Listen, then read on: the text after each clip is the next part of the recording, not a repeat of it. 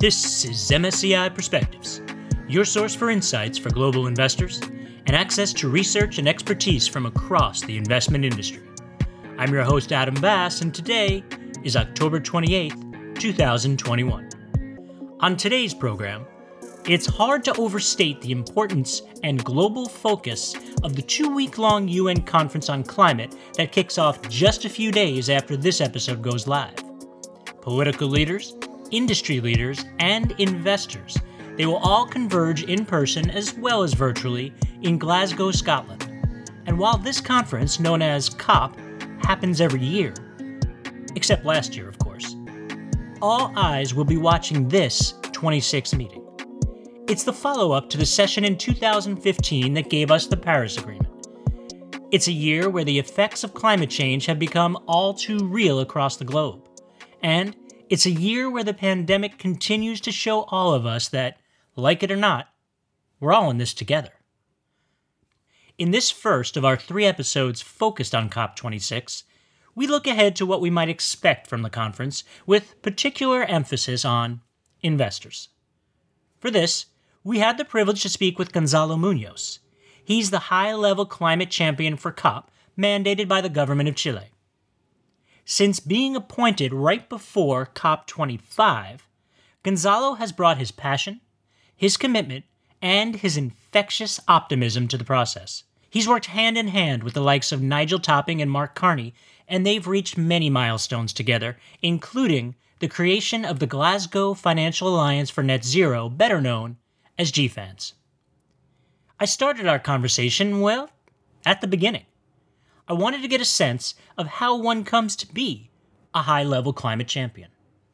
Well, it's kind of funny because I've been engaged in let's say environmental related topics from the private sector for at least 2 decades. But COP25 in Madrid was my first COP ever. I have only attended one COP in my life, and that was in Madrid, and I attended that one as a high-level champion. So when my government and President Piñera appointed me, there was a need of creating some sort of innovation, and in order to do that, they brought this person that never attended a COP, but has been working on environmental and some climate-related topics for quite a long time. This topic and the process captures you. Like, it's really hard to now just go back to the old times, or even in my case to the winery, because it's really a topic that takes you totally. I know we're supposed to be talking about climate, but I believe he just said something about running a winery. We started that company 22 years ago, and it's been still running. It's called Viña Polcura. So we sell mostly Syrah in different countries of the world, and I love to spend as much time as possible. But the one who runs it on a daily basis is my friend Sven. When we meet in person, or we can prepare a new conversation when you have a bottle and I have another one and we toast. I would love that. I would truly love that. But getting back to COP. So COP26 was supposed to be last year, and it didn't happen because of the pandemic, of course. Do you find that a positive that we're actually still getting all these people together to talk? Or is it somewhat distressing that almost 30 years later, maybe we're not that far along? Well, that's a complex question because it has many aspects on it. Like, the first one is to be realistic on the level of challenges that we're facing. So every morning I wake up very realistic, and I decide to operate as an optimist during the whole day because it's the only thing I can do, and that's my best way to really add value with the time that I have in this such fragile life. The reality is that when you think about global problems, it needs to be solved at a global level. And in that sense, we've seen magic happens, like the Paris Agreement. It's a beautiful piece of work that I have no doubt in 300 years from now, people will go back and say that was really improbable and was amazing what we achieved in 2015. There has been a lot of critical situations happening around the multilateralism, but we're seeing also learnings from that and the importance of having this capacity of coordinating action at a global level, but also the importance of bringing the so-called non-state actors, the subnational governments. So the Secretary General of the United Nations is now talking about the importance of moving towards the new multi-stakeholder inclusive multilateralism.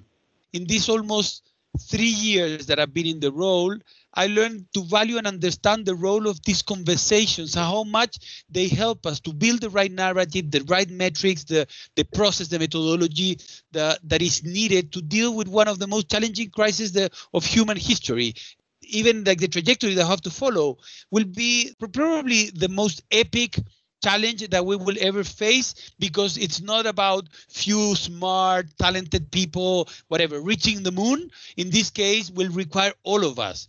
And the best part of it, that we are finally closing the negotiation process, and by Glasgow, I think that we will need to shift towards the implementation phase, which is far more exciting, and that needs, by all means, the engagement of all actors of society in a spirit of radical collaboration. So we are exactly in that moment when I think that we have to value the importance of having had those 27 versions where even the voice of the small ones were properly considered, and now that creating the conditions for moving to a body that will be and must be much more about implementing the agreement. And when he says all of us and all actors of society, he truly means all. Honestly, I'll never stop being surprised how powerful the voice of Kiribati of Marshall Islands can be in a COP. And you can imagine that Marshall Islands that maybe have 80,000 inhabitants in many aspects of the global economy might be perceived as irrelevant. In this discussion, is so important. It was difficult not to be swayed by Gonzalo's optimism. But to tell the full story, I did have to bring up the latest report by the IPCC. That's the UN Intergovernmental Panel on Climate Change. The Secretary General of the UN called this August report a code red for humanity. Gonzalo's reaction? Honestly, the main takeaways of the report is this is nothing really, not relevantly new from what we received in October 2018. So one of the important things is like this reached global media in a way that it didn't happen in the past. Probably it was quite related to the climate anomalies that happened during those same, let's say, 2 weeks. Was kind of a script of a film. I tend to imagine that if there is some sort of collective intelligence in the world, that being would have thought like, okay, these people are not understanding. What can I do? Okay, I'll send a lot of climate events happening in very weird places and with a very strong intensity. And at the same time, of course, I will send them this scientific report. So put everything together to see whether they finally understand that this is exactly one of the last alarms in terms of our capacity of reacting and solving the crisis. But then I think that when it comes to the report itself, there are 3 key messages and findings that are absolutely clear and that we should be all taken into consideration. First, that this crisis is a human-induced climate crisis, and that is absolutely indisputable. Second, that climate change is now affecting every region on our planet. It's not just about what happens in the poles or in the small islands. And then that some strong and rapid reductions in greenhouse gas emissions are needed to curb global warming. And if we do so, we might stop the crisis in a quite short period of time. If we want to keep the option of the 1.5 degrees to stay alive, we need to do it now and understand that every single idea of not acting is much more expensive of any idea of acting and solving the crisis. And indeed, a lot of those things have certainly captured the attention not only of governments and the general public, but businesses, as you said, as well as the investment industry, which maybe it's just from being on the inside here, but we as an industry definitely seem what I would actually call abnormally focused on the conference this year. I hadn't seen this even in 2015 with Paris. Well, I think I'm totally aligned with you, Adam, in terms of we are seeing this abnormal focus from the finance sector, and that is exactly what needs to happen, not only for the sake of the finance sector, but for the importance that finance represents for mitigating and also adapting to the climate crisis. I remember how proud we were in September 2019 by the Secretary General's Climate Summit when we launched the Climate Ambition Alliance, putting together the commitments of net zero by 2050 from states on one side, but also from non-state actors. We had at that time 90-something businesses under the business ambition for 1.5 degrees, and a bit more of $2.4 trillion committed under the Net Zero Asset Owners Alliance. And we were celebrating. I mean, that was a really big achievement. Remember, a little bit less than 1 year before, in October 2018, we received the 1.5 degree report from the IPCC, but a series of factors have contributed for the awareness of the private sector about the real threat of the climate crisis. For sure, all global mobilizations by the youth are sending a clear signal to business about what their future consumers and employees were thinking about their responsibility. Then, of course, everything related to the increase of climate impacts all over the world has also made the climate crisis a reality. There are all clear consequences for businesses because it increases the level of risk of every type of economic activity. Then we had the COVID crisis that also played a critical role for all of us to understand that we are much more vulnerable than what we ever thought, and that every leader that didn't follow science behaved a lot worse than those that rapidly follow science in all the aspects that science was referring to. And finally, of course, businesses are also hearing what their governments say. And the fact that now 9 of the 10 major economies have set their net zero target by mid-century as the latest is sending a real clear signal to all businesses. All of this combined, of course, with the reality that in many sectors, markets are already shifting towards a net zero economy, and we now can see how renewable energies are more competitive than coal in many countries, or transport is truly moving towards electric mobility, shows that there are real business opportunities for those who take the lead. You mentioned action needs to be the watchword at COP. So let's operationalize that a little bit. What does the world need to achieve in Glasgow?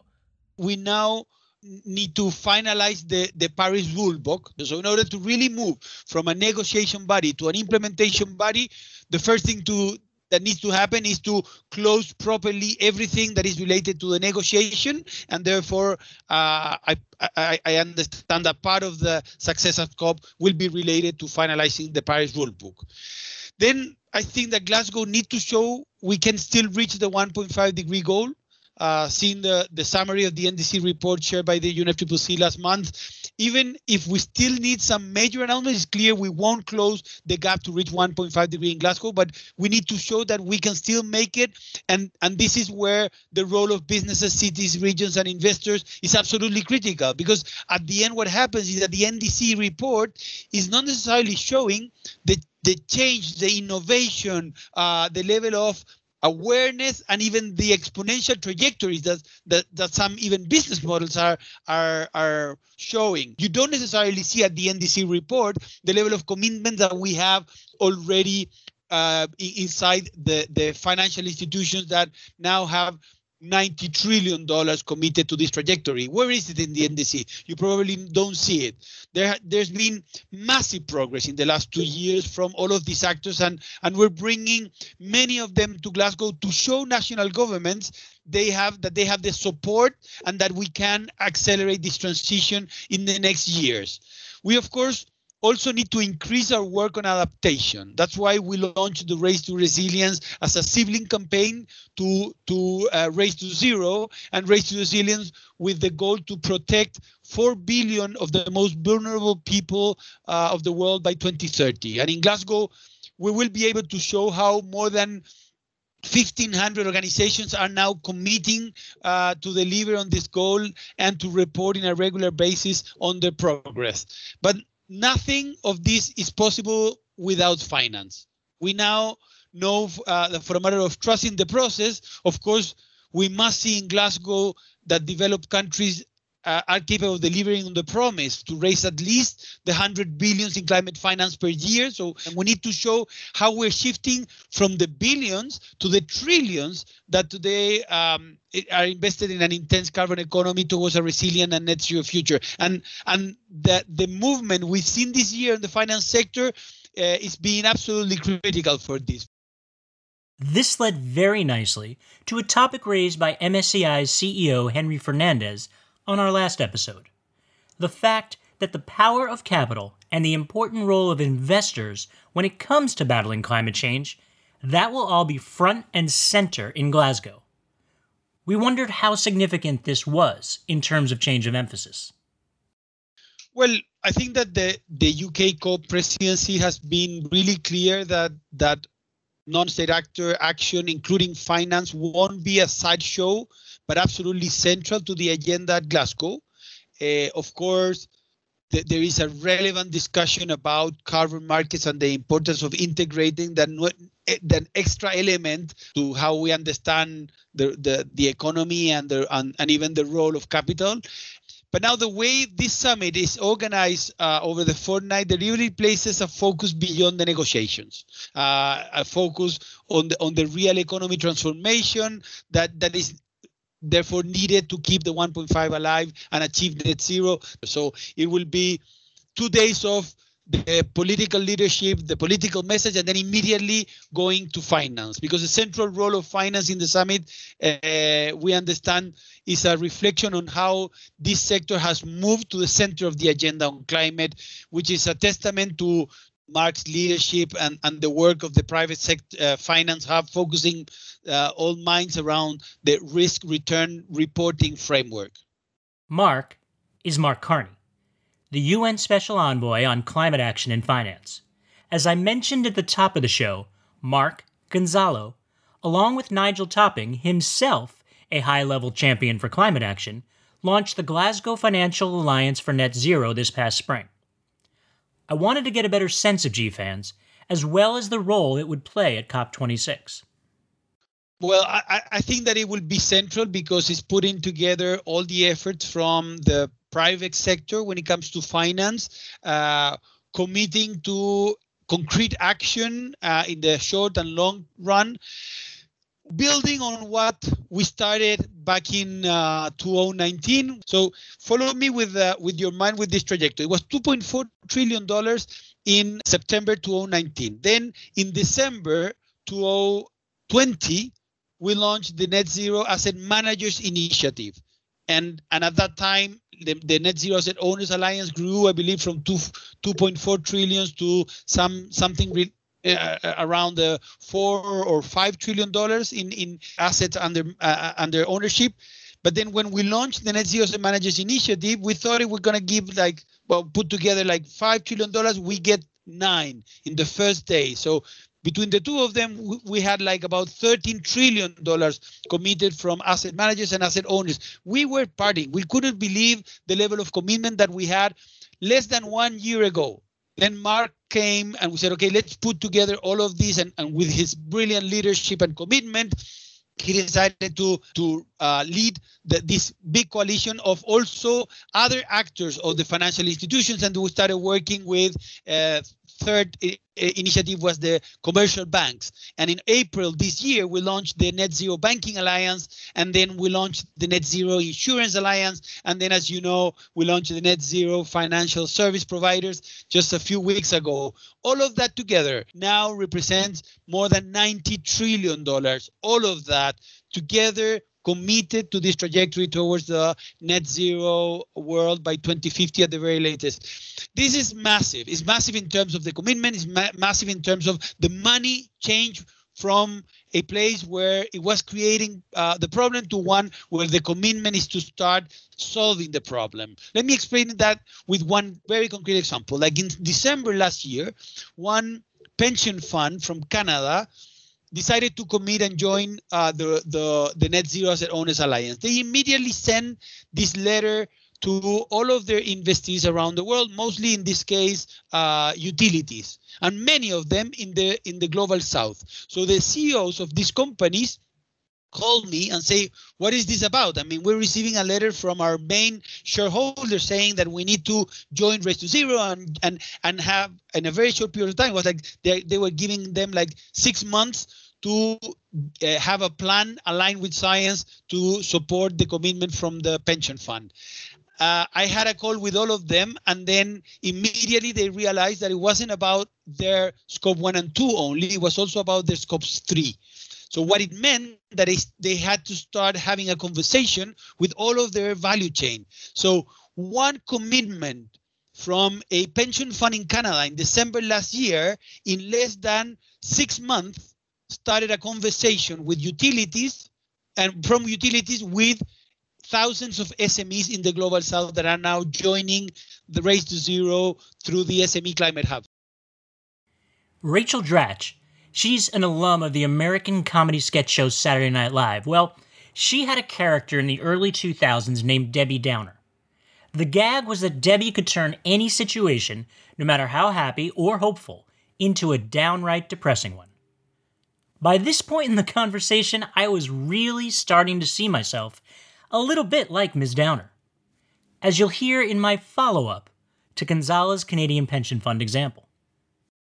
Despite some of these examples that you're talking about, these concrete actions, when you get especially politicians together, but even some CEOs in a large gathering like this, you hear them say all the right things, right? But that doesn't necessarily translate into action. Given your background, given your involvement, and your passion here, I'm curious what your reaction is to statements like that one. I mean, I think that it's right in terms of the risk. That it's always a risk with politicians as well as business and investors and leaders around the world. That this is why it is so important to understand that the only way to deal with the climate crisis is to engage all actors of society in a transparent, credible, accountable way. For the three campaigns, Race to Zero, Race to Resilience, and G-Funds, we operate by the logic of the 4 Ps. They have to pledge, and that's one part of it, and they have to pledge through an initiative that has been validated by the expert peer review group. Then they have to plan, and they have to plan according to science. So it has to be validated by science-based targets. Then they have to proceed. They have to show not what they're going to do in 2049. They have to show very rapidly what they're doing today and what they will be doing mostly in this critical decade. And at the end, the 4th piece is they have to publish at least once per year. That is also a relevant element that is related to what I mentioned before in terms of that we are moving towards what the Secretary General calls a new inclusive multilateralism with a whole of society approach, and where we all need to be accountable to our commitments and plans. It's also something relevant to take into consideration that it's okay to have doubts. Every kind of question is healthy because it helps for us to strengthen the criteria and the methodology, but also it's quite normal that many people would not have still the capacity of seeing everything that is happening in different sectors of the economy. Nigel and I, with our team, we had the blessing of being running this agenda, and honestly, it's absolutely over any type of imaginary that we will have had in the past. I mean, it has overpassed every level of idea that we had when we designed this agenda and when we designed these campaigns.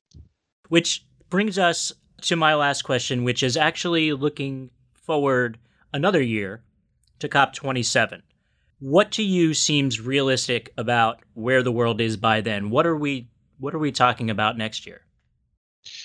Well, COP27, we all know it's going to be in Africa, so should definitely have a clear message on global solidarity and how the world is engaging with Africa to deal with all the aspects of the climate crisis in such a diverse continent that is suffering expressions of, or many of the expressions of the climate crisis. And then, of course, finance, mobilization, and resilience will be at the core of the African COP. We have no doubt about it. So we're already preparing part of what we're doing for Glasgow to be really properly available for the next presidency to take into account and use those tools in order to implement climate action in the African continent. Also, by the end of 2022, we should see a substantive progress not only on commitments, but how this massive movement of the financial sector is having the cascading effect in key sectors of the economy, as I explained with the Canadian pension fund. And we really expect that some of that will also be able to be reflected in the African economy. So my role as the high-level champion will finish at the end of Glasgow. So then it will come to another high-level champion from Africa to join with my dear friend and brother Nigel Topping, to then have the two of them have a long-term legacy that will secure all the progress that we have made in the last 3 years in place due to the extra year that we had together. So I do expect that Nigel, working with the high-level, the African high-level champion, will also be securing all of this concrete action to just only increase in time. So I do expect that at COP27, we will be able to see how this massive movement of climate action will keep growing, regardless from the leadership role that I had and the privilege that I had to play during these 3 years. I do expect that this will continue growing and then moving very properly into the phase of implementation. And it's clear from just spending this hour with you that clearly Chile was right to take a chance on what you referred to as an outsider, as their champion. Your passion, your commitment, and your effectiveness is over these last 3 years. It's been an incredibly eye-opening conversation for me, and just I want to wish you the best of luck at COP26. And one last pitch, if I can. One day, I would love to raise that glass with you, and hopefully in celebration of even further accomplishments. Thanks so much, Adam. Look forward to that, hoping that we can start celebrating from next year on the 7.4% of reduction of emissions that we require year per year. So we might have the possibility of toasting every year if we reach the 7.5% of reduction in emissions. Thanks so much for this conversation. It has been brilliant, and look forward to a great moment in Glasgow. That's all for this week. Our thanks to Gonzalo and to all of you for listening. Next up on Perspectives, we're on the ground in Glasgow with reports on COP26 sessions, discussions, and maybe even some peeks behind the scenes with MSCI's head of ESG research, Linda Elling-Lee. Until then, I'm your host, Adam Bass, and this is MSCI Perspectives. Stay safe, everyone.